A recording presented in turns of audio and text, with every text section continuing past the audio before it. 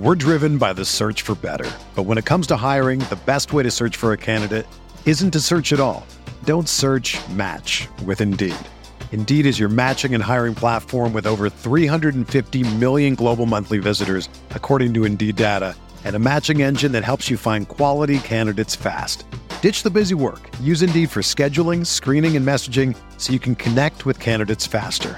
Leveraging over 140 million qualifications and preferences every day, Indeed's matching engine is constantly learning from your preferences, so the more you use Indeed, the better it gets. Join more than 3.5 million businesses worldwide that use Indeed to hire great talent fast. And listeners of this show will get a $75 sponsored job credit to get your jobs more visibility at Indeed.com/Blue Wire. Just go to Indeed.com/Blue Wire right now and support our show by saying that you heard about Indeed on this podcast. That's Indeed.com/Blue Wire. Terms and conditions apply. Need to hire? You need Indeed. Hello, everyone, and welcome to the Spurs Up Show. That's Gamecocks podcast on the internet. Today is Monday, May the 31st, 2021. Happy Memorial Day, folks. And first things first, we have got a packed show here on this Monday, here on this Memorial Day. We start with Gamecocks baseball. Postseason baseball is returning to Founders Park for the first time since 2016. As South Ghana, Founders Park has been selected as one of the 16 regional hosting sites for the regionals, which will begin this weekend. We'll talk about that. We'll break all that down. Also, we'll look ahead to the selection show that is happening today on ESPN2 at noon, guys. Also, we are talking Carolina football as we continue along with the 2021 opponent preview series. Today, guys, we are breaking down the Gamecocks' Week 2 opponent, the East Carolina Pirates. Guys, I'll break down the Pirates in their entirety. Of course, also, we'll talk about the all-time series record, their last meeting, talk about ECU's record in 2020, their head coach, how they fared last season, best returning players on offense and defense, the overall outlook of the program as well as the game, much, much more from there as well. Also, guys, we've got listener questions and a fantastic conversation on the South Carolina football side of things. Michael Bratton, a.k.a. SEC Mike of That SEC Podcast, joined me for a fantastic conversation, talking everything from Shane Beamer, first-year expectations, the 2021 football season, his overall SEC outlook, guys, much more from there. Again, we got a packed show here on a Monday, folks, so sit back, relax, enjoy. It's all brought to you by our friends over at Upstate Movers Group. Guys, Upstate Movers Group, superior moving service. They bring care and attention other companies can't offer because they're just too busy maintaining trucks and profiting off of them instead of focusing on service. Guys, service is what separates Upstate Movers Group from the competition. They're not a trucking company. They're a moving services company, and they're also employee-owned co-op. The movers are paid twice the industry average, and everyone on the crew is invested in your success. They have dedicated professional crew members, and they also offer black glove service. They offer end-to-end packing services, custom crating and packaging your special items, and cleaning services as well. They're founded by Greenville natives and University of South Carolina alumni, guys, so a Gamecock-owned small business. They also offer 20 years of project management moving experience, and they can offer logistics and solutions that traditional moving companies simply do not have the skills for. Guys, whether in the upstate or across the state of South Carolina, if you have any moving needs in 2021, be sure to check out our friends over at Upstate Movers Group. You can find them on social media at Upstate Movers Group. Of course, if you have any other questions, go to their website, upstatemoversgroup.com. That's upstatemoversgroup.com. Be sure to check them out and tell them Chris from the Spurs Up Show sent you. Let's get it.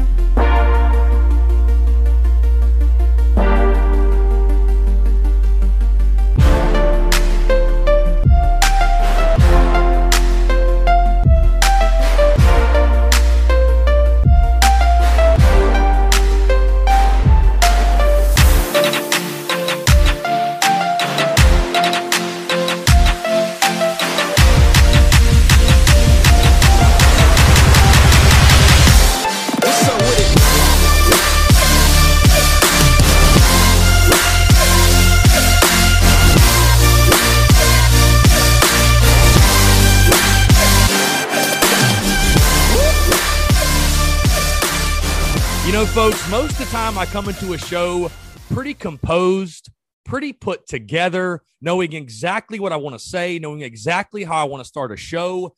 I'm not sure that today is necessarily one of those days, because yours truly is so freaking hype right now, so giddy, so excited, so full of energy. I don't even really know what I want to say. I'll say this first, though, guys. Again, thank you all so much for tuning in. Happy Monday. More importantly, happy Memorial Day to you all, guys, wherever this may find you. Heck, I know many of you are off today, probably on vacation. You might be by a body of water, the lake, the beach. Hey, maybe you're hungover today. I know a lot of us are hungover or whatever it may be, nursing a hangover, not the Sunday scaries, but it's the Monday scaries. But again, wherever you are, whatever you're doing, you're listening to this show, guys. Again, thank you all so much for tuning in. Truly appreciate it. I hope you had a fantastic Memorial Day weekend. If it's still going, like I said, you're still on vacation, whatever it may be. Hey, maybe you're in the car and you're on the way back from vacation. You're tuning into us. Thank you all so much for tuning in. We got a lot to get into here on this Monday. So much to talk about. So much to go over, guys. And again, of course, let's go ahead, jump right into it. The reason that I am so pumped up, and there's so much happening this week, by the way, around this, but the reason I'm so pumped up, I'm recording this right now. It is 9:38 p.m. Eastern time on Sunday night, May the 30th. And of course, you know what that means. Just an hour ago, it was announced, it was released, Founders Park, one of the 16 host sites for the regionals this upcoming weekend. Yes, postseason baseball will be played at Founders Park for the first time since 2016. Of course, by the time you're hearing the sound of my voice, this may have already happened. It may be going on currently, but at noon today, the Field of 64 selection show will take place noon Eastern on ESPN2. We will find out what seed South Carolina is, where they're going, which, of course, we all tend to believe, we all tend to think, and I would be shocked if it's not the Gamecocks will be playing at home in Columbia, but we will get a full look at the landscape, the layout, the bracket will take shape. We'll find out who's hosting the regional. Most of us tend to think it's going to be Old Dominion, but bottom line is this: the Gamecocks are hosting. And take 5 seconds right now, if you're one of those people, say your apologies to Mark Kingston. Go fire off a tweet. Do whatever you got to do. Go write him a letter, whatever it may be. Because, hey, just 5 or 6 days ago, people wanted Mark Kingston fired. And now all of a sudden it's like, looks like that Mark Kingston guy kind of knew what he was doing. It looked like he might have known something we didn't know. Anyways, I digress. Great news, though, for this ball club. I'll tell you this, too, guys. Did South Carolina benefit from a weird year in the sense of the way that regional host sites were selected? Absolutely. They did. No question. You know, when the sites were narrowed down to the 20 and then getting narrowed down to 16, and if you weren't in that original 20 that got picked, you didn't have a chance. And Old Dominion, who, again, is most likely, you guys may know already at this point, but is most likely going to be the number 1 seed in Columbia, that was the case for them. And I said in the beginning, I thought who it was going to hurt were the smaller schools, a school like Old Dominion, who is probably going to have to come to Columbia and play as a host, quote unquote, a host on the road.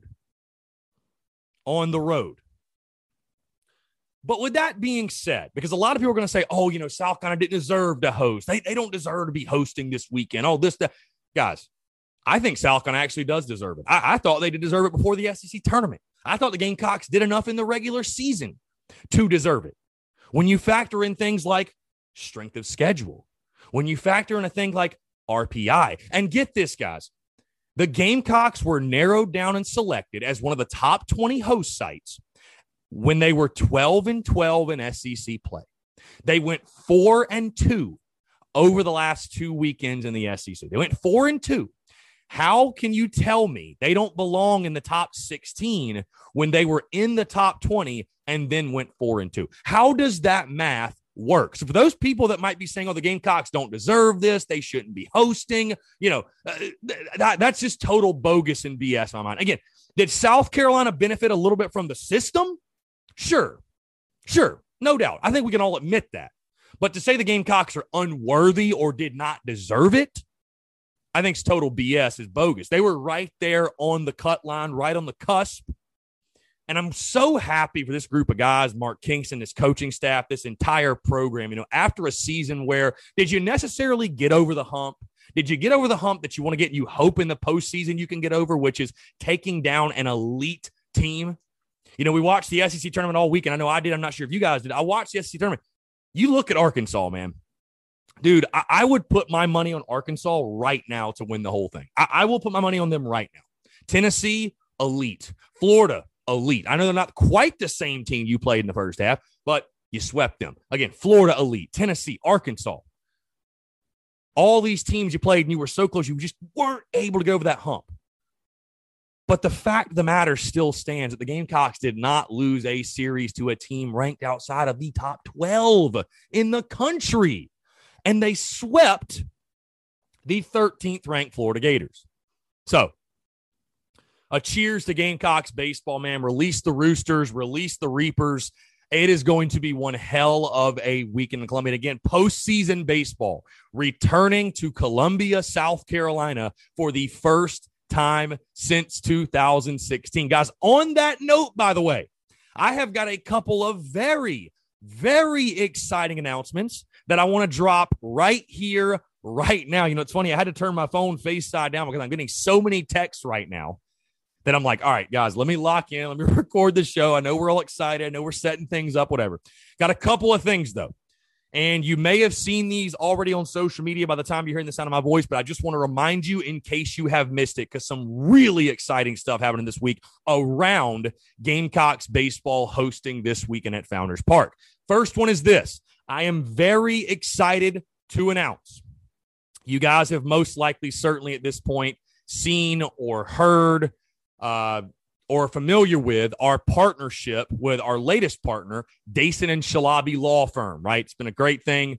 Been a great thing thus far. And you guys know, you may know, we did a giveaway a couple of weeks ago for a Beamer Ball t-shirt, which went really well. Appreciate everybody that participated. We are doing another giveaway this week. And I can tell you what, folks, it ain't a t-shirt. It is much bigger, much badder. I'm very excited to announce we are giving away 2 tickets to this weekend's regional at Founders Park. And these tickets, they are a booklet. And if you don't know what that means, when you buy tickets to a regional, you have to buy a booklet. It gets you a ticket to every single game in the regional. So even when South Carolina's not playing, the other, 3 teams, obviously, whenever the other games are going on, the tickets are going to get you into every single game in the regional. So we are giving away 2 tickets to 2 very lucky Gamecock fans. That giveaway, again, whenever you're hearing the sound of my voice, that giveaway is starting today, and it will run through the end of Wednesday. I will set an end time probably in the afternoon, 6 or 7 o'clock or whatever, because I wanted to run it long enough to let everyone participate. But obviously, people need to make plans for the weekend. But again, we are giving away 2 tickets to this weekend's regional at Founders Park. Very, very excited to partner up with Dason and Shalabi Law Firm. Again, it'll be ran through social media very similarly to how we did our giveaway for the Beamer Ball t-shirts. So guys, please be sure to stay tuned for that. And even if you don't need tickets, if you're hearing the sound of my voice and you don't need tickets, hey, if you got a buddy, you got a friend, whoever it is, anybody in your life that you needs tickets, that wants tickets, I'm very excited to help out a couple of Gamecock fans, get them to Founders Park, get them in the ballpark, because we need all of the rowdy Roosters we can get to pack out Founders Park. Another thing really quickly, you guys may have seen, and we've become good friends, I feel like, even more so recently. We've always been kind of in touch and talking to each other and supporting each other's content. With my good buddy, Jeff O'Hara, you guys probably know him better as Cox by 90. And he's all over social media, puts out a podcast. We are actually collabing together this week for 2 separate events, which I'm very, very excited about. Again, he's extremely passionate about the Gamecocks. We've hung out a lot at baseball games. He hit me up. He said, hey, Chris, do you want to collab on this? Do you want to do this? And I'm like, you know what? Getting to talk about our Gamecocks with another great Gamecock and look ahead and share our excitement for South Carolina baseball and what they're going to do this weekend. Why not? I'm jumping at the opportunity. Let's freaking get it. So first things first. Thursday night, we are having a live remote show, TSUS collabing with Cox by 90, downtown Columbia at, get the location, Halls, the restaurant Halls off of Main Street in Columbia. TSUS Cox by 90 collab, a live show. It'll start at 7 o'clock, run from 7 to 8. And again, of course, guys, we'll be there downtown talking Gamecocks, looking ahead to everything with the regional, breaking everything down, giving our predictions, taking questions, all that good stuff. And it'll run through the exact channels that the Daily Crow runs through. So, of course, Facebook, YouTube, Twitter, Twitch. We'll be live on all those channels. I will get a graphic put together. If I already don't have it out by the time you guys are hearing this, I will get that put together and get that published and get that announcement put out there ASAP for sure. So we are doing that live show, TSUS collabing with Cox by 90. Very excited. Appreciate Jeff is the one that really even sparked this. He's the one that put this together, if you will. And obviously I obliged. I was like, hey man, let's talk Gamecocks baseball. Would love to do so. So very, very excited. Looking forward to doing that with Jeff. Cox by 90 going to be a really good time again. Thursday night in the city, in Columbia, at Halls, downtown, right across the street from the State House. We're going to have the State House in the background. It is going to be an incredible setup. And again, just getting to talk Carolina baseball and postseason baseball in Columbia, cannot freaking wait. On that note as well, with my buddy Jeff O'Hare, and the details are to come with this announcement, but we are going to be collabing and throwing a tailgate as well this weekend outside of Founders Park in the main big parking lot across the street from Founders Park. So you see, guys, when good things happen to the Gamecocks, good things happen to the Spurs Up Show. Good things happen to business. Exciting things happen. And you know what that means? Good things happen for you all, giving you more events, more value, more content, all of those things. So again, live show coming on Thursday, live from Halls across the street from the State House with Cox by 90. And then Friday or Saturday, sometime this weekend, we're going to throw a tailgate right next to the baseball season. All of those details will be shared on social media, by the way. But I want to give you guys just a heads up, make that announcement. And also, we're giving away the 2 tickets. So again, Gamecocks, bottom line, though, all of those special things revolving around the fact that South Carolina is hosting this weekend at Founders Park, postseason baseball, coming back to Columbia for the first time since 2016. And again, as a Gamecocks fan, yes, this team has been very, very up and down. This team has been inconsistent. There are still real deficiencies and real issues with this baseball team. But I'll tell you what, guys, I'll tell you this. Playing non-conference competition at your home ballpark, I think you got to feel pretty good if you're a South Carolina fan. I think you got to feel pretty good. Again, we can be excited just for the simple fact that there's going to be baseball played at Founders Park yet again. But when you start looking, and we'll do this later in the week, guys, we'll break down all the teams in the regional, and I'll break down, how everything sets up for South Carolina and what I'll give my predictions. We'll do kind of the normal thing, if you will, going into a weekend, but at home. Gamecock baseball in the postseason at home. We break down the regular season. We talk about the regular season, this, that, whatever. The postseason is where South Carolina baseball shines. Just get to the regional. We know how to win here. We've won here. We're going to continue to win here in the future. This is familiar territory for South Carolina baseball. This is where you come to South Carolina to play regionals and play postseason games at Founders Park. This is what you work all season to get to this point. So again, you're a Gamecocks fan. You've got to feel really, really, really, really excited for one. But number two, you should be very optimistic, in my opinion, about the chances for South Carolina to run through its own regional and move into the super regional round. So again, Gamecocks are hosting. We will find out today at noon in the Field of 64 selection show on ESPN2 just who the Gamecocks will be accompanied by in the Columbia Regional. Exciting stuff. Going to be breaking that down all week, guys. Like I said, back to your originally scheduled programming. Of course, we're continuing along with the 2021 opponent preview series for South Carolina football today, guys.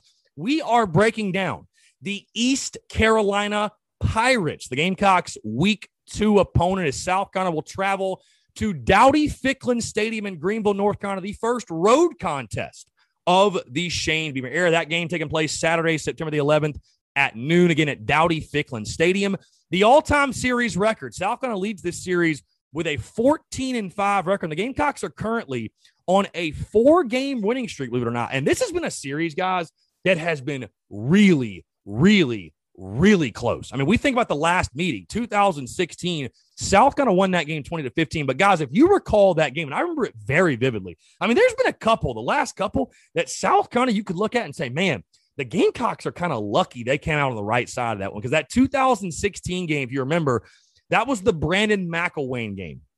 And he started the game, and A.J. Turner started that game off with like an 80-yard kickoff return. You score on the first play. It's looking like you're going to blow them out. I think East Carolina, I think that was the day their receiver set the record. He had like 18 catches or something in one game, and Jamarcus King had a couple of big interceptions, and they outgained you by like 300 yards, and you still somehow found a way to win that football game. I think back to 2000, I think it was 14 you played ECU. You know, that was a very back and forth game, and was a game that you felt like, man, East Carolina, you know, a couple ball bounces here and there, whatever, could have beat you. Heck, you think back to when South Carolina was their best. I mean, you think to 2011 was it at Bank of America Stadium, where Steven Garcia, Connor Shaw starts the game, fumbles on the first series. Steven Garcia's got to come in the second half, save the day, and you win that game. It's a wacky, like 52-38 type of game. And so there's been some really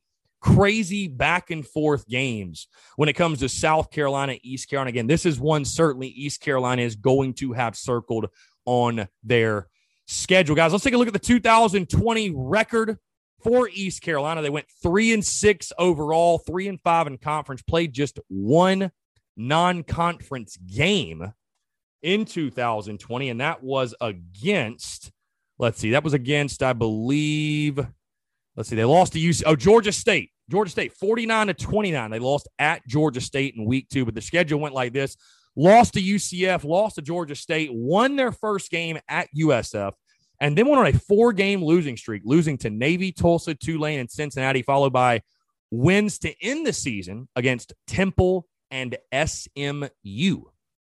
So an up and down season for Mike Houston's squad. Again, Mike Houston, their head coach, he is in their 3rd season as head coach. And East Carolina Pirate fans are definitely high on Mike Houston. Again, a very solid coach. I mean, a guy that's, like I said, 7-14 in 2 years. His career record is 87-39 in 10 years as a head coach, though. So again, he's already paid his dues. He has shown he is a winner, and fans are very excited about Mike Houston and his tenure. Like I said, how'd they fare in 2020? I mentioned, guys, 3-6 overall, 3-5 in the AAC. And, you think back to last year, and it's crazy with COVID and the pandemic. We know how it affected South Carolina, and we know how it affected the big schools and the Power 5.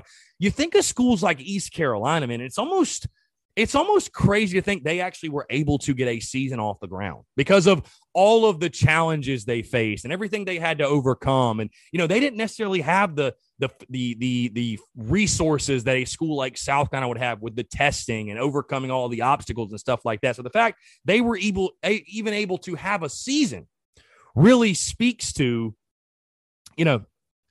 just that squad up there at ECU and the job they were able to do to get that thing off the ground. So again, 3-6 overall, 3-5 in the AAC. They did have a lot of really good individual performance, but defense was the big issue in 2020, guys. Get this. Their 2020 statistical rankings, they averaged scoring 30.2 points per game. So not that bad. I mean, 50th nationally, but they gave up 35.4 points per game. Big issue. big issue for ECU. And also the turnover margin. They were -3 in the turnover margin, which was 88th nationally. So some good individual performance, but overall as a team did have some glaring issues. Guys, let's look at their best returning players on offense and defense. We'll start offensive. And I'll be honest with you guys, I went back and forth on this one. I actually have a couple of ECU buddies that I was able to chat with, and I just want to get their feedback, get their perspective. Like, hey, ask them their questions. Like, hey, who's the best turning player on offense? Who's the best turning player on defense? All of these things that we talk about. Because, again, they're going to have more knowledge and more perspective on their team than I or you or any of us are going to have. Just the same way we would if we were talking about South Carolina to somebody who's not a South Carolina fan. Because when you look at East Carolina offensively, the guy who initially jumped off the page to me is their running back. We've got Kevin Harris. Well, they got a Harris of their own in Rajay Harris. Rajay Harris won Rookie of the Year and was a first-team All-AAC runner. He averaged 4.9 yards per carry, 78 yards per game.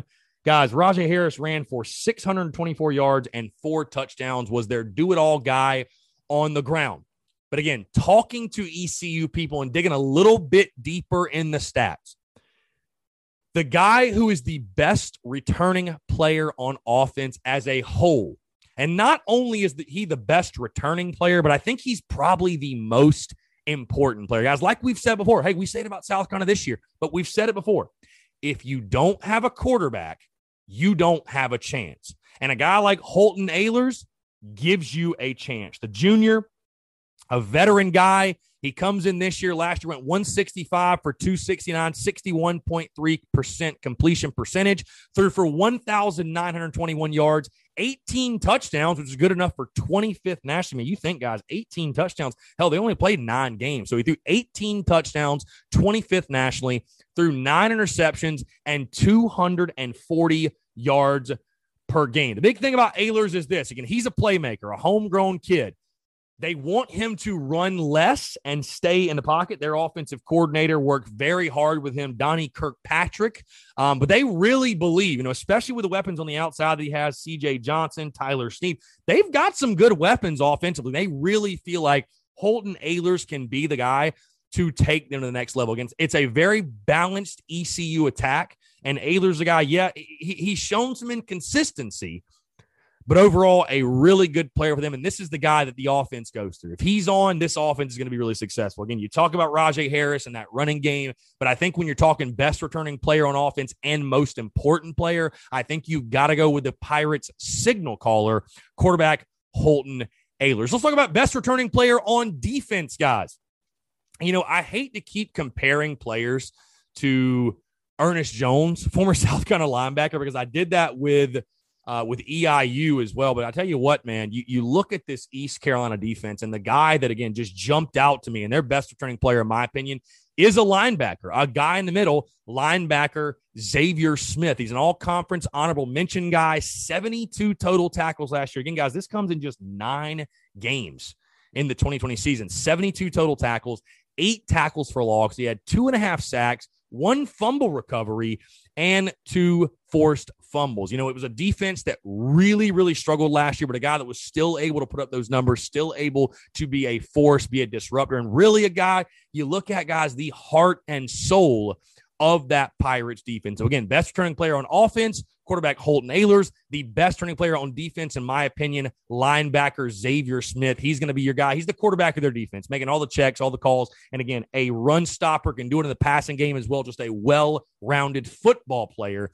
on the defensive side for ECU. Again, let's take a look at the overall outlook of this one, guys. The Pirates program will also give the perspective from the South Carolina side of things and just what this game means. Again, ECU building up that program in Mike Houston's 3rd season, and they're optimistic. East Carolina is a very, very proud football program. You ask people around, I know ECU is not some huge program that's got some crazy large fan base. I will say this, the people that, bleed the purple and gold, if you will, that they are extremely passionate. I mean, we've all heard stories, or if you've been to Greenville, you know how crazy their fans are. They love their football. They love their Pirates, but they are very optimistic, and they are very high on Mike Houston and what he's building in Greenville. Again, it's going to take time, and I think the fans up there understand that. They know that they got to have patience, and the big questions are on the defensive side of things. But get this, guys, this 2021 East Carolina team,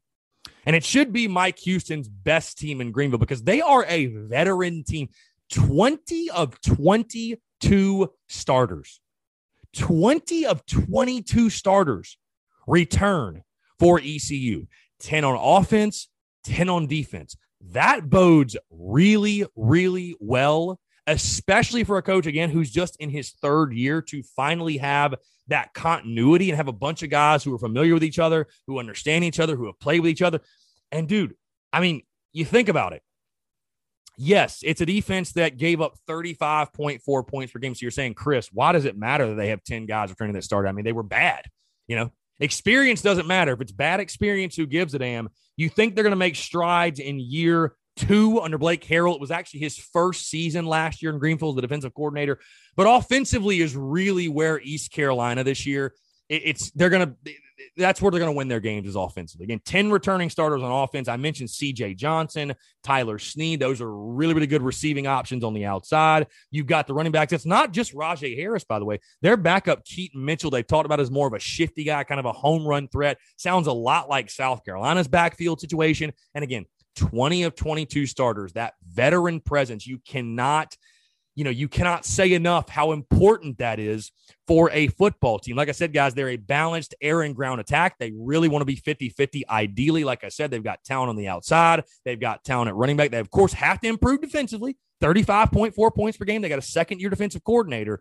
But this is an ECU team that is going to come into this football game fired up. If you think East Carolina is not going to have this game circled on its schedule, which, by the way, let's talk about that 2021 schedule. They open the season, by the way, Thursday night, September the 2nd, against Appalachian State at Bank of America Stadium. What a season opener that is. What a treat that'll be to watch. They then have, of course, the Gamecocks at home. They'll travel to Marshall. They have Charleston Southern, Tulane, then go to UCF. They go to Houston, USF at home, Temple at home, at Memphis, at Navy, and then Cincinnati to close out the 2021 football season. But you know that ECU, they are going to have this game circled, guys. The first trip for South Gunner to Greenville since 1997, their fourth trip all time. And I'll tell you this, guys. You know, I've told you guys, I've gone back and forth on it in regards to where this game ranks as far as the most important games, the key games for this Gamecocks 2021 season. And, you know, I'll be honest, when the schedule initially dropped, I looked at this ECU game as saying this is the key game because I talked about, you know what? You can lose to Kentucky, you can lose to Mizzou, you can lose to Auburn, you can lose to Tennessee, and still get to 6-6, which is your goal, right? That is your goal in year one of Shane Beamer, getting to 6-6, getting to a bowl game. You can lose all the games I just mentioned and still hit that 6-6 number. You cannot lose to East Carolina and get to 6 wins. You simply cannot do it. You have got to find a way to go 3-1 in the non-conference. You know, over the course of the offseason, which, like I said, guys, I will lock in my official, you know, my official predictions, and I'll talk keys to the key game of the season and stuff like that. I'll lock that all in the second week of July when we do all that. But I've more so shifted to kind of look and say, you know what, you're probably right. That home game against Kentucky, it probably is a little bit more of a bigger game and more of a game that we should be looking at in regards to, okay, that's one you really need to win to show the program is back on the right direction and things are moving in a positive direction under Shane Beamer's leadership in year one. But this is a massive game. I mean, do not get it twisted. I tell you, the deeper I've dove on ECU, the more I sit here and say, guys, do not sleep on the Pirates. Please do not sleep on this game. Please do not come into this game saying, oh, we're just going to roll our helmets out there and we're going to get the W. It's no big deal. ECU's this. You know, we're a big, bad SEC school. ECU. I'm telling you right now, guys, East Carolina, 20 of 22 starters back. The Gamecocks have a ton of question marks on the defensive side of the football, specifically in the secondary. And a guy like Holton Ahlers, the guys on the outside like C.J. Johnson, Tyler Snead, they've also got a big-time tight end in Shane Calhoun. They've got guys that can hurt you through the air. So I think this is actually going to be a really, really interesting early season test for this South Carolina football team. Again, first trip to Greenville since 1997. You know it's going to be a packed house. Their fans are going to be fired up. Their fans are going to be rowdy. It's going to be a hostile environment. I think South Carolina kind of lucked up that this game is at noon, to be totally honest with you, because you know it would be crazy if it were a night game. But I just look at this game, and I may not proclaim it as the most important game of the 2021 season, but it might be the second most important. I mean, honestly, it truly might be the second most important game of the year in my mind. It's just simply one that you have to win. And I know a lot of fans say, Chris, the fact you're even talking about this game like this, like, man, it shows how down and out the program is. And it's with all due respect to East Carolina, because to a degree, you're right. You shouldn't have to sweat a game like ECU. You really shouldn't, with all due respect to your opponent. But East Carolina is not playing Eastern Illinois, with all due respect to them. East Carolina, like I said, a very proud program. They've had a lot of really, really good football teams. They've had a lot of really, really good football players come through ECU. They will be prepared. they will be fired up. They will be ready to go, and it'll be up to South Carolina to make sure they're ready to answer the bell, to make sure they're ready to match that intensity, that effort, to make sure they're ready to play their best football, because you're going to have to play your best football to win this game. Bottom line. So, again, the overall outlook of the game, man, I think this game really sets them. I'll be interested to see just what the spread is, too. What does Vegas think of this game? I think South going to be favored. No doubt I think South going to be favored. But this is one, guys, just right now, way too early, not necessarily predictions, but outlook. I could see this being a one-score game. I really could. I really could see this being a one-score game. You have to think South Carolina will try to take advantage of ECU defensively, because that is where they struggle, even bringing back 10 starters. You think to yourself, okay, it's 10 starters from a defense that gave up 35.4 points per game. I'm sure it'll be a heavy dose of Kevin Harris, Marshawn Lloyd, a lot of the running game. But you're going to have somebody step up at wide receiver. You're going to have other playmakers step up. And it's one of those things, like I said, man, second week of the season, we all kind of look non-conference. You're still getting your feet wet. You can kind of just ease into this one. You don't have to show anything in the playbook and just get ready for Georgia the next week. All I'm saying is, hey, the Gamecocks might go out there and beat them by 30. I don't know, but you better show up ready to play, because this has, we use the phrase trap game in college football, right? We use that phrase trap game. We throw that phrase trap game around all over the place. This, folks, is literally the definition of a trap game. Do not fall for the trap that South Carolina is head and shoulders better and can just go out there and sleepwalk through this game, and they're going to take down East Carolina. Beware. Beware of the Pirates. It is a trap game. South Carolina will need to play its best football to win, because, again, ECU is going to pull out all of the stops to try to beat the Gamecocks. So, again, South Carolina, East Carolina, that is the breakdown of the ECU Pirates Saturday, September 11th at noon at Dowdy-Ficklin Stadium in Greenville, North Carolina. We're planning on making the road trip up there, man. I've heard only good things. I've heard Greenville is an absolutely raucous environment. I heard it's crazy. I heard it's incredible. I got to get up there. TSUS. We're planning on taking the tailgate up there. Very excited for that. And again, that's going to be a really cool game. That's going to be a really, really cool game, a fun game. It's crazy. It's been that long, 1997, since these two teams have met in Greenville. And hopefully it's not that long of a hiatus before they play in Greenville again. I know a lot of people are saying, man, why are we playing them on the road? I don't want to play them on the road. I think it's actually cool. I think it's actually really, really cool. And I'm actually excited to get up there and catch a game at Dowdy-Ficklin Stadium. So again, that is the breakdown of the East Carolina Pirates. We also did take your questions regarding East Carolina. We got two questions here really quick. Austin G_45 says, after the end of this game, will Lloyd be seen as RB1 after the first two games? Great question. And I guess I'd like to pose, not to turn the question back on you, Austin. I'd love to pose this, though. Would you guys predict, or do you think at any point that Marshawn Lloyd will take over as RB1? Do you think that'll happen? Because I wonder if it will. I think it's going to be a situation, Austin, of this. And if that does happen, I can't predict what game it is. I feel like I'm very hesitant to make predictions, like bold predictions on Marshawn Lloyd, because the fact of the matter is this: as good as I think he is, and as good as you think he is, and as good as we all think he's going to be, and I got nothing but belief and faith in this kid, right? Great kid, great work ethic, right mentality. He's going to get back on the field and be a massive contributor for South Carolina.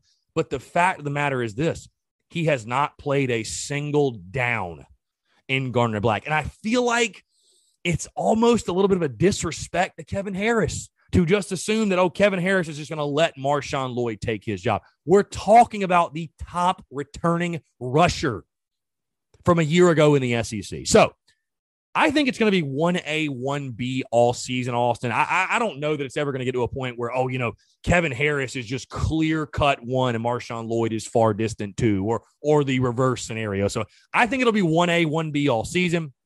I think they want to use both guys. I think they will use both guys. And, hey, it's a great problem for South Carolina to have when you've got two guys of the caliber of Kevin Harris and Marshawn Lloyd. Last question here. Krusty Andy says, do the Pirates give us a scare this year, or do we take care of business? Well, I think you can take care of business and get a scare. Again, I will lock in my predictions in about a month, a little bit over a month, the second week of July, if you will. But I tell you, I've got a really hard time believing that this won't be a close game. I know ECU has questions, and I know fans cringe because they're like, Chris, like, we literally play Georgia the next week. Are we really sitting here? We're that worried about East Carolina? Like, man, is the program really that far down? And now is the program really in that bad a shape? And I would say to you, it's just kind of where you are right now. And again, with all due respect, East Carolina, because they do have talented football players. Mike Houston is a good coach. They have a very proud program. And again, I think at home, they'll play their best ball. But yes, I think it's kind of where you are right now as a football program. You have won a combined 6 games in the past 2 seasons. So until you prove it, until you show it on the field, you cannot take any opponent lightly. And that certainly goes for an East Carolina team that, like I said, offensively, they've got weapons all over the field. Defensively, yes, they struggled last year, but you got to think they're going to be improved on defense. And then facing a Gamecocks team that has questions at basically every single position outside of running back and defensive line. Everything else is a mystery. Everything else is a mystery. So, do I think South Carolina will take care of business in this game? Most likely, yes. Most likely, yes. But do I think it's going to be a close game that ECU will make it much closer than we all like it to be? I could certainly see that, Krusty Andy. I would certainly see that. Like I said, I'll drop my score prediction in about a month or so, but I find it really, really hard to believe that this will not be a tight ball game. I think ECU is going to pull out all the stops in this one. They've got this one circled. They're going to treat it as their quote-unquote Super Bowl, if you will. And the Gamecocks, like I said, better show up ready to play their best football in this one. So, again, guys, appreciate the questions. Appreciate everything. We got a great conversation, a great interview as well. This has been such a fun show, by the way, guys. I am so giddy, so fired up, so excited. I hope you are as well. Again, like I said, this Memorial Day, you guys probably have the day off. You're chilling, you're hanging out, you're on vacation, whatever it is. Thank you all so much for tuning in. Letting me be a part of your Memorial Day, letting me be a part of your long weekend. And also, by the way, remember the reason for Memorial Day. Honor those who have served, honor those who have fallen. My brother, like I said, just deployed a few weeks ago, and we obviously appreciate his service, but I know there's many others of us out there who know people or have friends or maybe directly affected us of people that, maybe didn't come back or whatever may have happened. So just remember the reason for the day. Happy Memorial Day to you all, seriously. But again, hope you're enjoying yourself, relaxing. If you're working, if you're on the job, appreciate you as well. And again, thank you all so much for tuning in, for joining me here on this Memorial Day. Like I said, guys, it's not over yet. We have a great conversation on the note of Gamecocks football.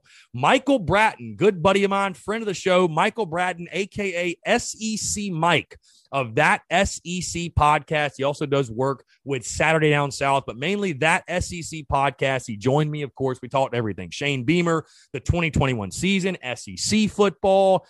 Really, really good stuff and really fun and interesting to get Mike's perspective because Mike's a guy, he does not hold back. He said some things, guys, that you're going to be like, oh, wow, okay. I did not think about that way. Or, wow, I can't believe he said that. Mike is not afraid to make the bold prediction. And that's why I like talking to Mike Bratton, a.k.a. SEC Mike, as you probably know him on social media. So, again, guys, great conversation with Mike. Sit back, relax, enjoy. It's all brought to you by our friends over at Manscaped. Guys, Manscaped has the right tools to get the job done quickly, safely, and hygienically. Father's Day is just around the corner, and you probably need a gift for a hairy dad. Make your dad proud this year and get him and yourself the Manscaped Lawnmower 4.0 and Ultra Smooth package. Guys, you know what they say, like father, like son. The brand new Lawnmower 4.0 and Ultra Smooth package is perfect for you and the dad in your life to complete your grooming game. Guys, you're going to get 20% off plus free shipping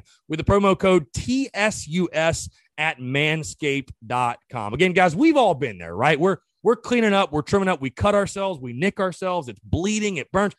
It is just an awful situation. If your dad's been there, I'm sure he feels the exact same way. Guys, Manscaped is the only men's brand dedicated below-the-waist grooming, and their brand new shaving tools just dropped right in time for Father's Day. Guys, the Lawnmower 4.0 trimmer is now available in the USA and Canada What makes this waterproof trimmer different from all the other trimmers, you may ask? Well, this 7,000 RPM trimmer features skin-safe technology to keep your balls in check and has helped reduce manscaping accidents around the world. Guys, a new multi-function on and off switch can engage a travel lock created for jet setters. Also, the Lawnmower 4.0 gives you the ability to turn the 4,000K LED spotlight on and off when needed for a more precise shave. Also, guys, additional guard links with sizes 1 through 4 to let you trim to your liking. Guys, I love investing in the best new technology and advancements. I'm blown away by the performance. The craftsmanship and details on the 4.0 are next level, guys. If you want to get the complete package, the Manscaped Ultra Smooth package is a 3-step kit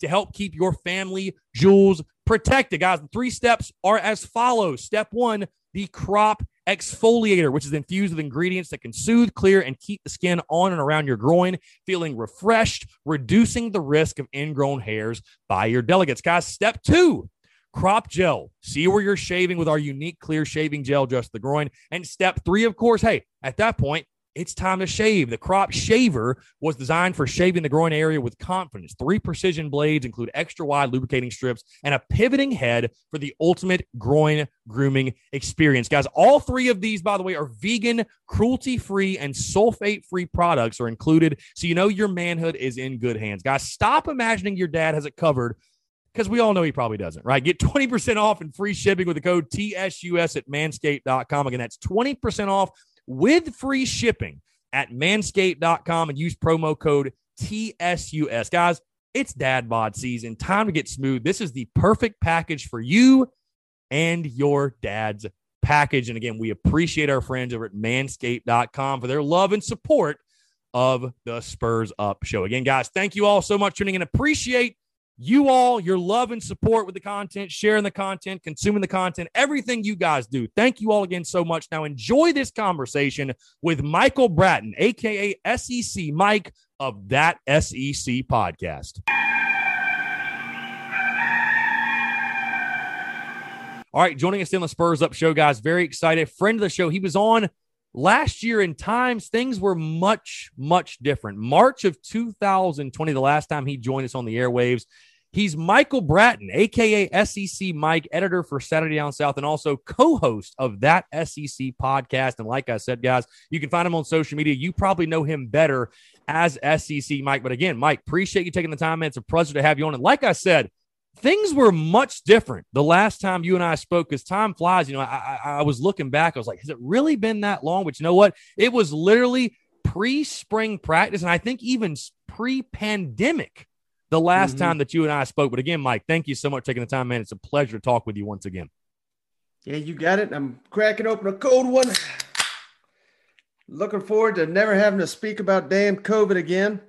And I got my South Carolina koozie here, so we're rocking and rolling. Thanks for having me on. Mike, the irony of you doing that, by the way, I wasn't even going to tell you, but the irony of that, I was actually in the pool drinking a few cold ones myself right before we came on. So I'm glad we're on the same level and on the same page. As people, just to let you know, we're recording this Friday, going into Memorial Day weekend. Obviously, we're all enjoying ourselves. And I think one of the reasons, Mike, the first thing I'll ask you is this. I don't drink on Mondays in the middle of the day, just so you know. No, I was going to say, one of the reasons we're all enjoying ourselves is because we were joking off air, but how good does it feel? You know, we're less than 100 days away from kickoff. You know, we did the whole countdown to kickoff thing last year, but we all kind of knew in the back of our minds, like, there's probably no chance this season actually starts on time. How good does it feel? You know, we're under 100 days to kickoff. We're getting kickoff times announced now. You know, South Carolina's got their first 3 games. I guess every school's got their first couple of games announced as far as kickoff times.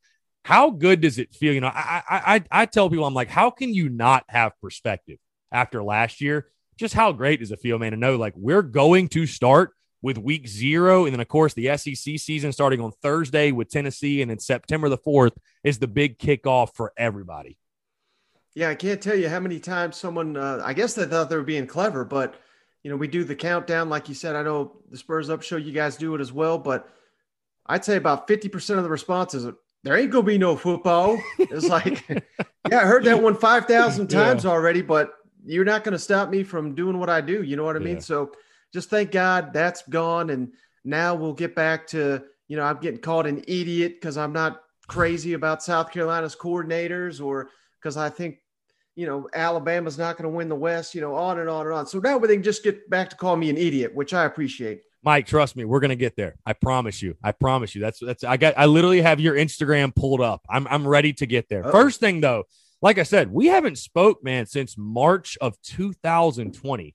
A lot has changed in the landscape of Gamecock football. For example, there's a new guy roaming the sidelines this fall. I want to ask you first things first. Again, Will Muschamp gets canned, and I don't think you were surprised, or a lot of people were surprised, even going into a season with COVID, just the way the season went for South Carolina and just the hot seat he was already on. I don't think many of us were surprised that they finally pulled the trigger, made the move. And then you saw the domino effect with Tennessee getting a new head coach, Auburn, Vanderbilt even, which was really shocking. Like, we all kind of learned, hey, the pandemic meant nothing to these schools, the boosters. If they wanted a new head coach, they were going to do so.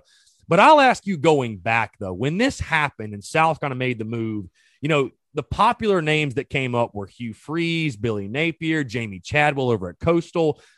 What direction, I guess, did you think South Carolina was going to go, and how surprised, if surprised at all, were you that the Gamecocks hired Shane Beamer? Yeah, I don't know if I'd say surprised, but because I think it was Mike Uva, who I think he does a hell of a job covering the program. And yeah, Mike does one hell of a job for sure.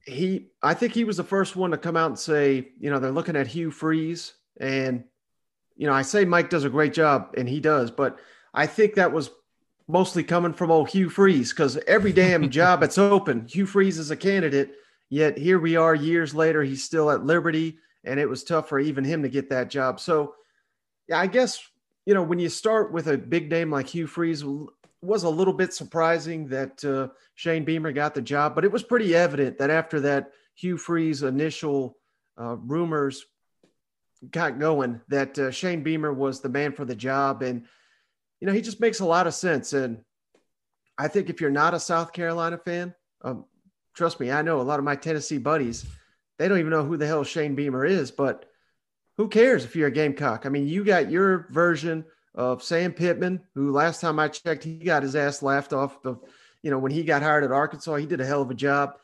Coach O, there's still people, can Coach O really coach? Well, my God, he's got a national championship. He's 1-1 against Nick Saban the last 2 years. That's a lot better than most people.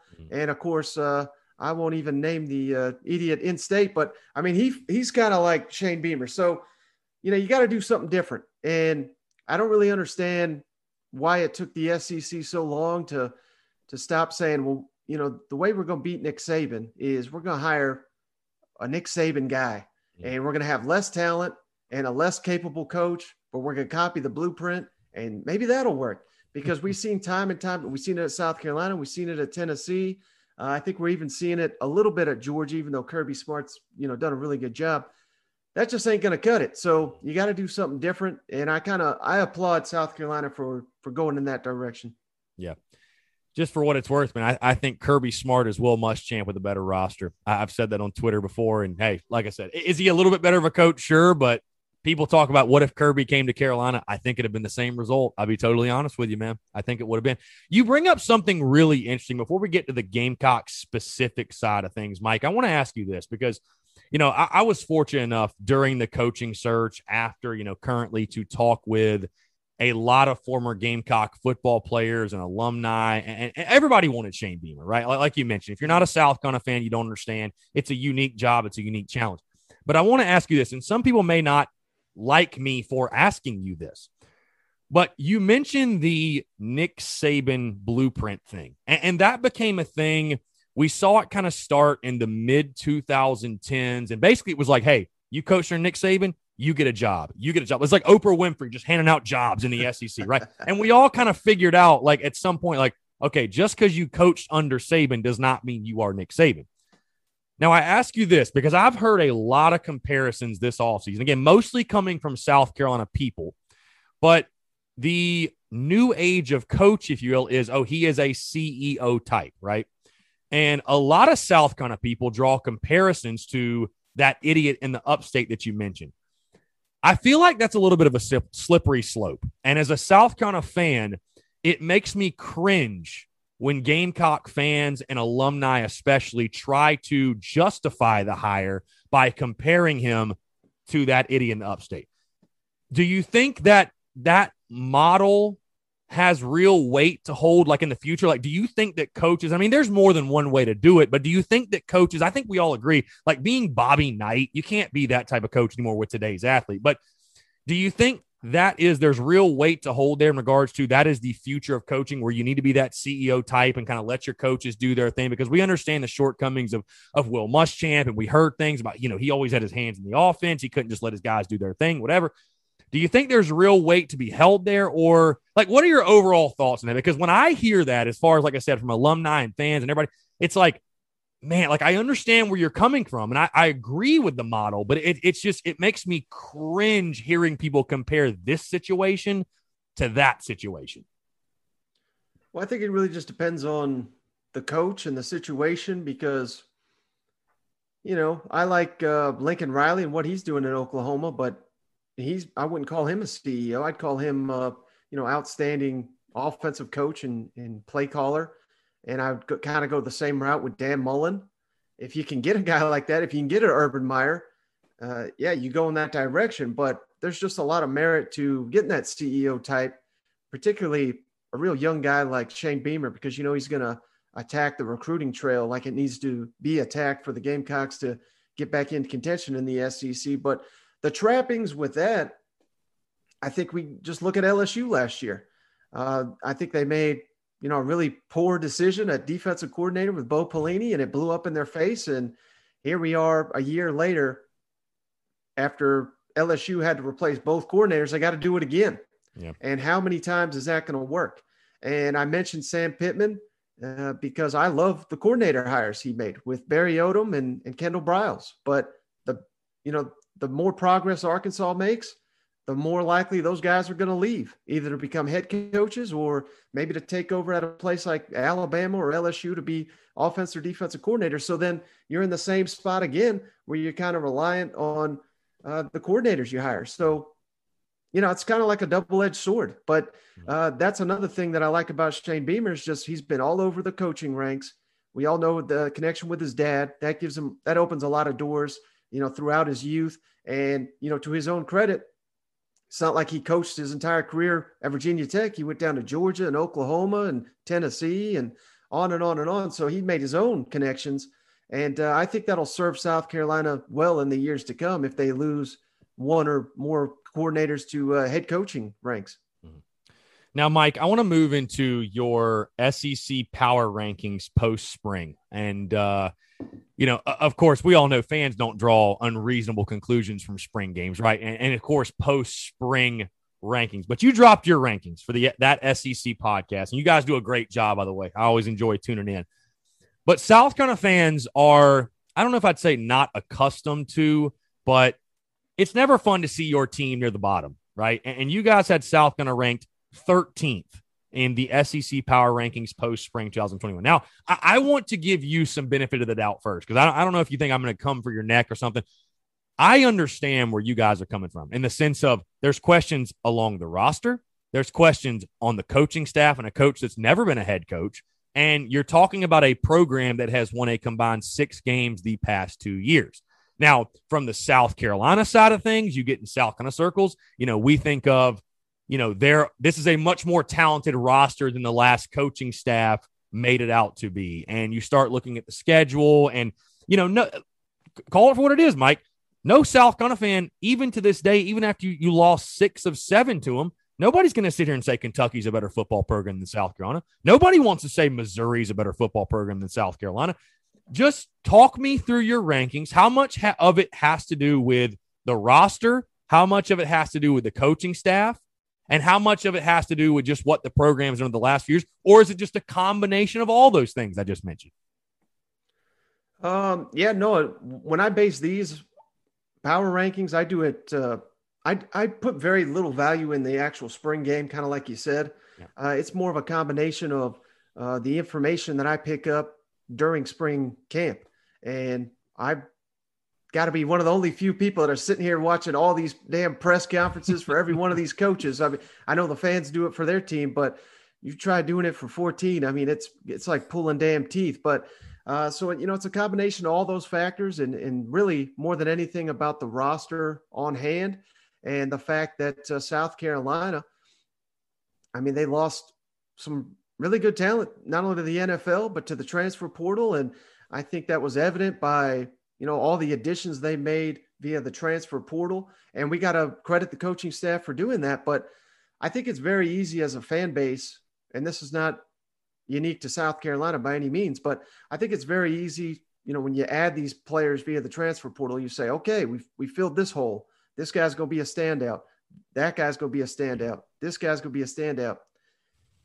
It generally doesn't even work that way, to be honest with you. I mean, they're not all going to be studs. They're not all going to be studs. And almost none of them right out the gate. I mean, hell, even Joe Burrow, number 1 overall pick, I'm not saying he was a liability his first year, but he was nothing special. Right. I mean, they got shut out against Alabama. So it takes time. And you're factoring in, new coaching staff on both sides of the ball. I know they tried to keep Mike Bobo there for a minute. And so now you're factoring in implementing new offense, new defense, new players across, not all across the board, but quite a few. And the transfer additions, suggest that they weren't happy with the state of the roster. So all that combined, and I think for me, the key, I know you're a big Luke Doty homer, and I got nothing against the guy because which game was it? Was it Missouri? He came in, he looked like, I was like, my God, this might Connor be the Shaw next 2.0. Yeah, I mean, he looks the part, but then what was the next game against Kentucky? He looked terrible. So is that just, his inexperience? Is it, Kentucky had film on him? Everything I hear about Luke Doty, I think he's going to be a good player, but at the same time, I'm not ready to buy into him until we see him in this offense. Now, let's move into the SEC play caller rankings, Mike, because, again, you have South Gunner ranked 12th, Marcus Satterfield ranked 11th overall, Clayton White ranked 9th overall. And, again, you graded these SEC play caller rankings 12th overall. I'm curious, and I'm like I said, I'm totally fine with these ranks. I'm just more curious to get your take on it in the sense of, I think what's interesting is one of the things that was sold, Mike, when Shane Beamer got the job, at least the South Carolina fans, was he's going to go out and hire an elite staff. And you started hearing some names thrown around, some offensive coordinator names especially. And I graded the staff overall as a B. And I think some fans were left feeling a little underwhelmed, which, I said I can't blame them because, Marcus Satterfield, very much an unknown. He was the head man at Tennessee Tech. He worked under Joe Brady at the Panthers. Outside of that, it's like, what has he really done? Clayton White was at Western Kentucky, had really good defense. He's going to bring the 4.25 at Columbia. But again, is he really that splash, if you will? And I know we get all so caught up in the splash hire where it's like you more so need to focus on the right fit and bringing a guy who's going to bring a system that works where you are. You don't get so caught up. I mean, Mike Bobo technically is a splash hire, but we all see kind of how that worked. And Gamecock fans don't have any nice things to say about him. But when you look at those two guys, offensively, again, like I said, Satterfield is bringing that Joe Brady passing concept. And you think of Shane Beamer, he's been under Lincoln Riley. And obviously there are things they want to do, but it more so comes back to what you can do with this roster. But then defensively, the 4.25, like I said, coming back to Columbia, utilizing your athleticism up front. When you take a look at these two guys, like I said, you rank them 12th, and I understand that because of lack of experience, but what are the things you like, things you don't like? What do you make of these two coordinators, OC and DC? And I should mention with the offensive coordinators, Satterfield, and then you look at Kentucky's new coordinator, Liam Cohen, and LSU's. Yeah, I guess they were all ranked 11th, huh? There's 4 of them ranked 11th.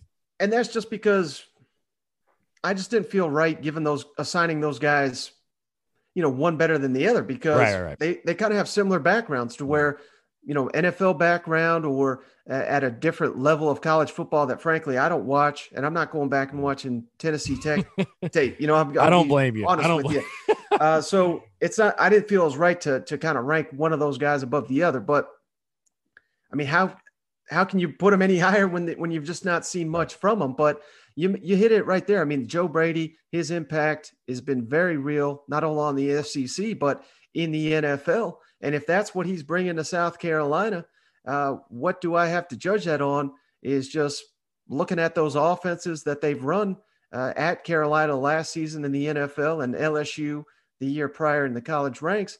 I mean, it's very dependent on the quarterback and the receivers. And what's the biggest question marks I got for South Carolina? It's quarterback and receiver. So how effective can they run that offense? I mean, he's going to have to make major tweaks to it, I think, for South Carolina to have an effective offense this year. And that's assuming that Luke Doty is the answer, which he may very well be. But is he going to have the options to throw the ball to? I don't know. If I'm looking at South Carolina's roster, I'm leaning on, the best running back group in the SEC and a veteran offensive line. But how does that mesh with what Joe Brady's doing? I don't know that it does. So I'm not saying Marcus Satterfield can't adjust. If he's a good coach, he'll adjust. And then when it comes to Clayton White, it's like you said, he's had some very good defenses at Western Kentucky, and he was certainly not one that was a big name. But that just because you ain't getting a big name doesn't mean they're not that, big name means nothing on game day. It matters what you do when your opportunity comes. And this looks like it's Clayton White's time to, show what he can do at the highest level of college football. And it is funny that you mentioned that because, hey, I said the same thing. I thought Beamer, I thought the appeal was he was going to hire these big name assistant coaches and we were going to ready to roll. I thought, and that's kind of, I hate to keep going back to Sam Pittman, but I thought that was like the game plan. That's what he did. And then Gamecock fans jump all over my ass because they said they don't want no SEC retread. So, hey, I hear you. I mean, maybe you got the best staff in the SEC now, but I think there's some value to having SEC experience in it. That doesn't mean that, like you said, you don't have to go hire the latest Nick Saban assistant to turn the thing around. I think, hell, I know Steve Sarkisian, Texas, is all fired up about it. To hell with that guy. Like, I've seen what he can do at multiple stops. You know what I mean? And he had 11 NFL players last year. So, of course, Alabama was kicking everybody's ass. So, if you were to ask me, would I trade Shane Beamer for Steve Sarkisian, I would say, hell no. I would not want a guy like that. So, there were Gamecock fans that wanted Sarkisian now. Well, he's a big name, I guess. Right.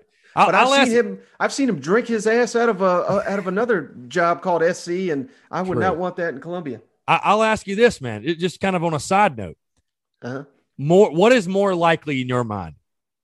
That Shane Beamer and we'll say his staff. I mean, staffs can change, right? But that the Shane Beamer, I don't want to say project, but overall, Shane Beamer is a grand slam. And I'm not saying grand slam like get to that idiot in the upstates level or Georgia's level winning national titles. I'm thinking more so like winning 8-9 games a year every 2-3 years, competing for the SEC East title realistically. What's more likely? That hire being a grand slam or it being a complete dud and South kind of redoing this in 5 years? Wait, first of all, that's a grand slam for South Carolina winning 8 games a year? I think starting out it has to be. If you can get to the year in, year out point, and I wanted to get to this question later, we can talk about it now, realistic expectations for the South Carolina football program, because I don't think you can say right now you can put on Shane Beamer, okay, we got to start competing for national titles. I mean, this is realistically a program that has won 9 games or more, I think 7 or 8 times in its entire history. So, and I'm as big a Gamecock fan, and I love the high expectation. I talk Carolina baseball, and the expectation every year is to get to Omaha, and people get upset when we don't get there. And it's like, I love that. That you have, I mean, Alabama doesn't win a national title. It's a bad year, right? That's a good thing. It's a good thing to have expectations. But, I think you gotta walk before you can run, right? Like you need to get to the point kind of like where Michigan State is, or you know what I'm saying? Like to the point of where you're realistically competing. Maybe every 2 or 3 years you have the right quarterback or the right roster or you schedule right, God forbid, or the SEC East is down or whatever it may be. But, winning 11 games 3 years in a row, Mike, I mean, again, I'm the biggest Gamecock fan there is, but do you think that's realistic? I mean, winning 11 games a year with Georgia's not going anywhere. Florida's Florida. Tennessee is doing, I mean, I know they're a dumpster fire. I guess you're a Tennessee guy a little bit, right? They're doing everything in their power, though, to get back, and they have the tradition. They have that advantage over you. Hell, Missouri, everybody is trying to win. I like to remind fans, Mike, everybody else is trying to win too. Like, we're not the only team that's recruiting. We're not the only team that wants to win, right? So I guess I ask you that first question. And the second question, what would you say are realistic year in, year out expectations for Carolina football? At least starting out. At some point, of course, you want to be, but I don't think even Clemson started out with, we're going to get to the playoff every year. They had to start out with, okay, we got to compete for the ACC title. Well, I guess to answer your first question, I think it's more realistic that Shane Beamer can I won't call it a grand slam, but I think he can consistently win 8 games at South Carolina. Maybe not right out the gate. I don't see this team doing quite that, but I do like, there is many pieces to build upon, and credit to him to, it really seemed like their recruiting ranking was terrible, but of course, Gamecock fans know. Well, first of all, the recruiting rankings, I am a big fan of, I think those guys do a hell of a job, and you can't win on the football field to win in recruiting, but South Carolina got screwed with the rankings because instead of targeting a bunch of high school seniors, they targeted a bunch of transfers, and those don't factor into the recruiting ranking. So their ranking is kind of, I just completely disregard it. So I credit them for identifying I think he's looking at the roster and kind of saying, this cannot be a 3 or 4 year rebuild. We've got enough pieces to where if we add some veteran players in a year or two, we can turn this into a 7-8 win program. So I credit him for swinging big right out the fence, because I think that's what you got to do in the SEC. Hell, we're running coaches off now. Chad Morris didn't even get 2 years. Jeremy Pruitt got 3 years, and then we turned him into the NCAA. Which it's crazy, because I don't know if any coach had more. I may be wrong saying this, but I feel like Jeremy Pruitt had so much momentum coming into last year, and then it disappeared quicker than it came. I mean, it was insane how that happened. Oh yeah, I lived it. Yeah, right. You did, of course. It was. I was like, they beat South Carolina week 1, and you're like, bro, Jeremy Pruitt, he's on cloud 9. He's the best thing. And then a couple weeks later, what happened? I'll tell you what happened. They were under the impression JT Daniels was coming there, and he was coming to Tennessee. And then at the 11th hour, like often happens in Athens, he made the announcement he's going to Georgia. So they were like, oh, what the hell? Now we got another year of Garantano. And, I'm not one that sits here and bashes these college players, but Garantano, he cost Jeremy Pruitt his job. And if they would have got JT Daniels, they would have never come forward with all these recruiting violations, and Jeremy Pruitt's still your head coach, I think. Right. For sure. Well, let's talk about Luke Doty. We're talking quarterbacks. Let's talk Luke Doty, because it sounds like you're not quite as, I'm not going to say like I'm crazy high on Luke Doty, but it doesn't sound like you're quite as high on Luke Doty as some others. And again, it's a situation where he's only played 3 games. You can't take anything away from what he did last year, because it was the Muschamp era and Mike Bobo. And I mean, I just think for people to try to draw conclusions, I have fans flooding the mentions every day. Oh, he can't throw. And I think that's the biggest crock of shit I've ever heard. Like, you can't take that away from those 3 games. And like you mentioned, the quarterback battle at South Carolina, the offense and what they're going to do offensively. You mentioned the running back duo, which I want to get to in just a second. That running back room that they have, it is going to be a run-first offense. I mean, I've told everyone this all offseason. I will stick to this, and I'll make this bet with you, Mike, and anybody else wants to take it. In games where South Carolina throws the ball 30 times or more, I think they lose every one of them. Honestly, I think it's going to be 75-25 running the football. That will be the key to success for Carolina. When you look at Luke Doty's game overall, again, things you like, things you don't like, and I'm not sure if you got to watch a ton of the spring game, but Jason Brown impressed people. The transfer from St. Francis, obviously, he comes in along with his buddy E.J. Jenkins, who I think is going to be an awesome red zone threat for Carolina at 6'7.5", 6'8" or so. But he slung it around pretty well. And like I said, fans never just draw conclusions from spring games. But of course, you come out of that, there's a quarterback battle. Jason Brown should be QB1, and Shane Beamer was very quick to say, Luke Doty is our guy. What do you make of the quarterback battle? Things you like, things you don't like about Luke Doty. Do you expect Luke Doty to be QB1 at South Carolina, and overall prospects of him flourishing in a Shane Beamer and Satterfield offense?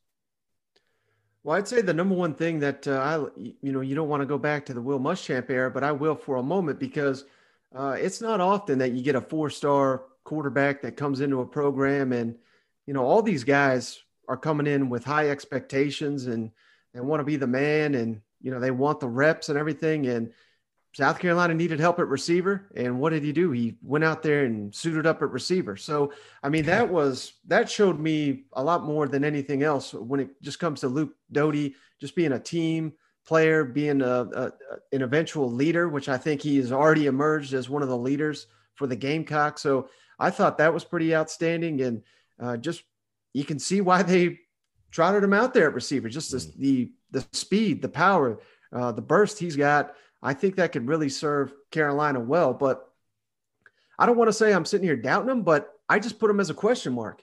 Yep. And you'll see that's the same I have with like everybody's all over this new Alabama quarterback, Bryce Young.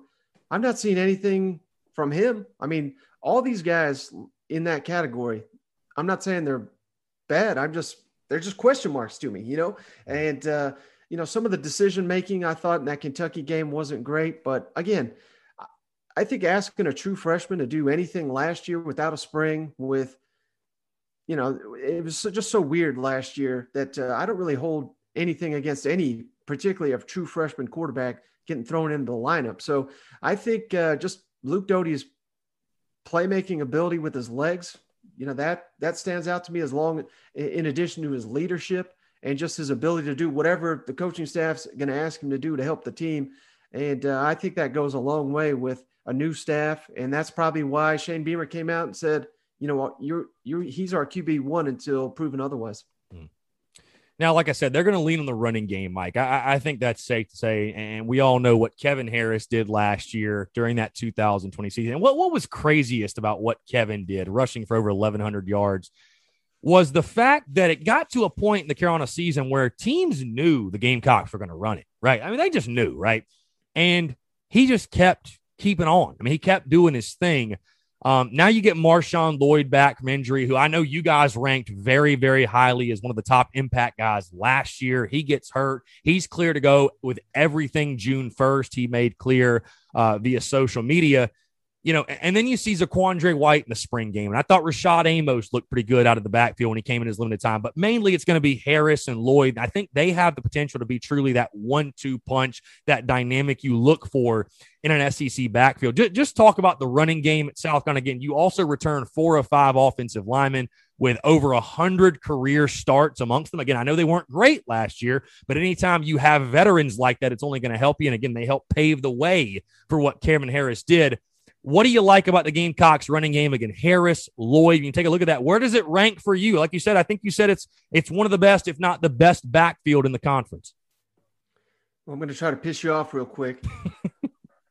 So why South Carolina fans hate Mike Bobo so much when I personally, I didn't know who the hell Kevin Harris was last year. And I thought he was one of the best running backs in the SEC. Now, we got to give Kevin Harris all the credit in the world, but Mike Bobo was the one that was dialing up those plays with, I know probably your answer is probably going to be the quarterback play, but the fact that they were able to run the ball without having an effective quarterback, I mean, I think that's a credit to the play calling. And, they basically had one receiver that I thought was reliable in Shi Smith. So can you answer my question first? About what the Bobo? I mean, yeah, Carolina fans definitely hate Bobo. I mean, but last year it was the defense that fell apart. I mean, it was. It most certainly was. I mean, South Carolina would have had a good team. Yeah, you give up 100. No, and trust me, dude. I defended Colin Hill throughout the season. Trust me. I'm with you there. Carolina fans hate Mike Bobo. Heck, we sell shirts that say all my homies hate Mike Bobo. So I mean, if that gives you any indication. And I'm sure there'll be a lot of people rocking those when Auburn visits Columbia the week before the Clemson game. But that's one of my favorite games. Yeah, Auburn for sure. Coming to Columbia. Yeah, the fact they're coming there 2 years in a row too. Now, that whole saga, which it's wild, by the way, Mike, and we could get on a whole other tangent about this, but it's wild how Mike Bobo came to South Carolina, brings a transfer quarterback, starts said transfer quarterback, and then of course with the Ryan Helinski, he transfers. He goes to Auburn. Now he's bringing in a transfer quarterback. Like, there's the same exact, like, it feels, I'm like, well, we've seen this movie before. But to your point, and again, Gamecock fans may hate me for it. I was when Mike Bobo was named, remember Shane Beamer named as the OC, right? He named, we're going to keep him around. I told Gamecock fans, hey, like you're mentioning, he didn't do as bad of a job as I think People want someone to blame. You know that. People want someone to blame. I don't think he did quite as bad of a job as everybody made it out to be. It was more the Helinski thing, I think, that drove the hate for Bobo. But I defended Colin Hill. He was a game manager, but for the offense and the weapons they had and the wide receiver room, I mean, what else are you going to ask him to do? I mean, honestly, and Right. the only thing I was disappointed with, I thought they went to Doty too late, to be honest with you. But that's here nor there. But yeah, so. Oh yeah. So okay. To answer we your could question, spend. By the way, we could spend the entire offseason with Gamecock fans just talking about the Mike Bobo, Ryan Helinski saga. People will never let that go. I'm telling you. There right you go. now. I just lined up to your next 3 months of content. Literally. Thank you. If I'm a South Carolina fan, maybe I'm looking at it as kind of like Texas A&M, who obviously had a hell of a year last year. You can't make complete comparison because it's different rosters, different coaching staff, obviously. But Texas A&M, I know Kellen Mond gets a ton of credit for what he did, and he's a good player. But that was an offense led by the offensive line, led by their running back Spiller, who is kind of like a Kevin Harris, and then Anaya Smith, who, if South Carolina uses Marshawn Lloyd like they did him, where, kind of an explosive back out of the field, and they also use him in the return game. They also use him as a receiver.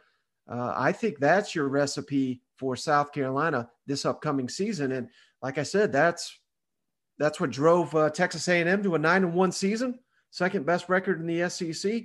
And if I'm the Gamecocks, I'm trying to follow that blueprint. And like I said, Kellen Mond, hell, he just got drafted in the NFL. I'm not trying to crap on him, but he was just never, an elite game breaker. And they just never really had the receivers, I thought, to win the SEC. So, hey, that kind of matches what the Gamecocks have right now. So that's the blueprint I'm looking at. And I hope the South Carolina staff is kind of doing the same. Now, Mike, let's move to the actual 2021 season. And, of course, the conversation shifts from, the preseason, the spring game, to first-year expectations for Shane Beamer. You take a look at this schedule, very friendly in the first half. You look at the second half, we mentioned Auburn, but you've got teams like Texas A&M, Florida, Clemson, at Mizzou. It is a very tough stretch in that second half. When it comes to overall record, and also, though, just what you want to see from South Carolina as a football team. Because I think, at least for me, Mike, the record's important, but in some ways it's secondary for me in year one of the Shane Beamer era. What are things, if you were speaking to South Carolina fans, if you could say, hey, this is what you should be looking for, this is what you should most be paying attention to outside of the record. We'll start there. If you were talking to Carolina fans, you're saying this is what you should be paying attention to most outside of the record. I'm sure you're having this conversation with Tennessee fans as well. What are the things fans should be looking for and you would most want to see in Shane Beamer's first year? I would say the defense making strides, because it was just god-awful at times last year. But 36 points per game, by the way, last year. 36 points per game. But, you'd be surprised how many many shows I do like this, and I'm saying, well, the defense has got to improve. Defense across the board in college football was just down. So I think defense makes a stride. That's what you got to be looking for. And like, your boy right there, Luke Doty. You got a Luke Doty tattoo? I can't tell there on the neck. Right here you go. He's got 4 years potentially to play. So I think you got to find out what you got in him and see if he's your guy. So those are kind of the keys to me. And just, I think the way you really spur a new coaching staff, there's a lot to sell. Obviously, the tremendous facilities they got down there. Once players get down there, start buying into the program. But how you really get that thing going is you can talk about it, because everybody talks about it. Right. And it's, that can be disappeared real quick. If you go out here and you go, God forbid, 1-7 in the SEC or something terrible like that. So what you got to do is obviously win your winnable games here, your non-conference games outside of the final one there. But, you got to upset somebody, whether that be Texas A&M or Georgia or Florida or something like that. And hell, you best not lose to Mike Bobo. I think Auburn may be the worst team in the West this year. So I think that's probably a lot more winnable game than a lot of people, maybe not South Carolina fans, but national people are giving them credit for. Hell, they whooped Auburn's ass last year. Do it again, and then get you another one like a Florida. I hate to even call Kentucky an upset at this point, but it may be. I think Kentucky's going to be pretty good, but I think you really got to get like a Georgia or, some of these may be unrealistic, but all you need is one, and you can build upon that. And that's something you sell to recruits to say, yeah, maybe we go 6-6 this year, but we beat insert Texas A&M or Florida or something like that. And we could beat the rest of them if we get you on campus. So that's kind of what I'm looking at if I'm a Gamecock fan. Yeah, and a lot of people ask, Mike, what's the most realistic upset game of the 2021 season? You mentioned a couple of them. I look at Florida. That's a really interesting one. Florida the week before, they've got the world's largest outdoor cocktail party. Do they even still call it that, by the way? I figured a couple of years ago. They're not allowed, but they still do. Right, of course.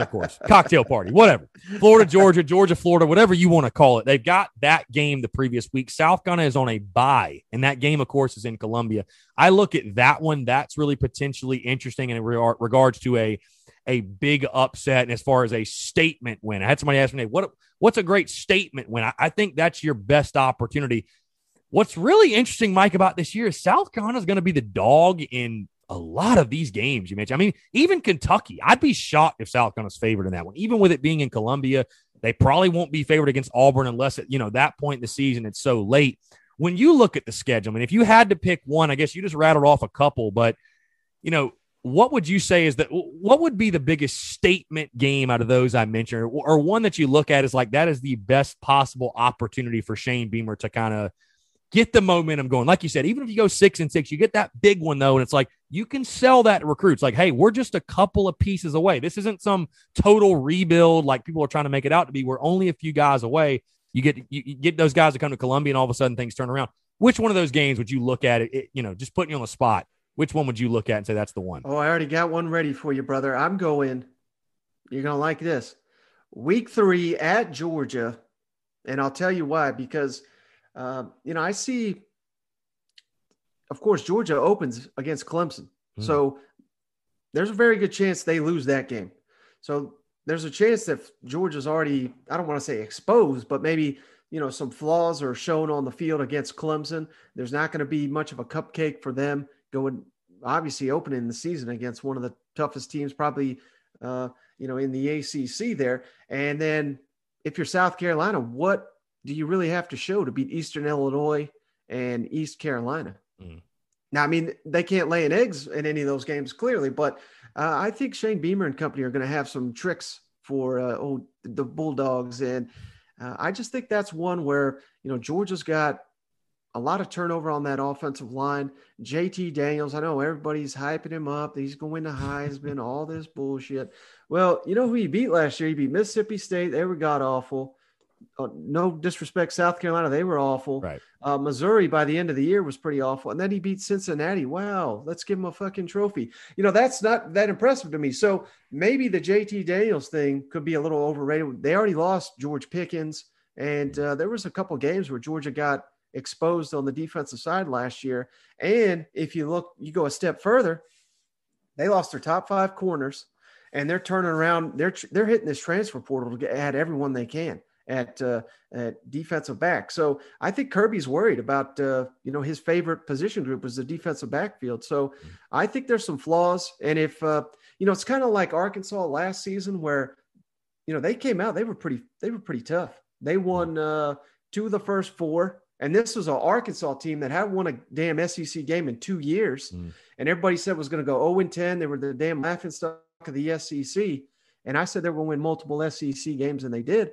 But a team like that is going to come out stronger in the first half of the season before, the attrition and the depth kind of can get exposed by the end of the year. So I think South Carolina's best shot to pull an upset is going to be early in the year. And we all know that Georgia game, who knows what can happen in that thing. So I'll pinpoint Georgia as that upset.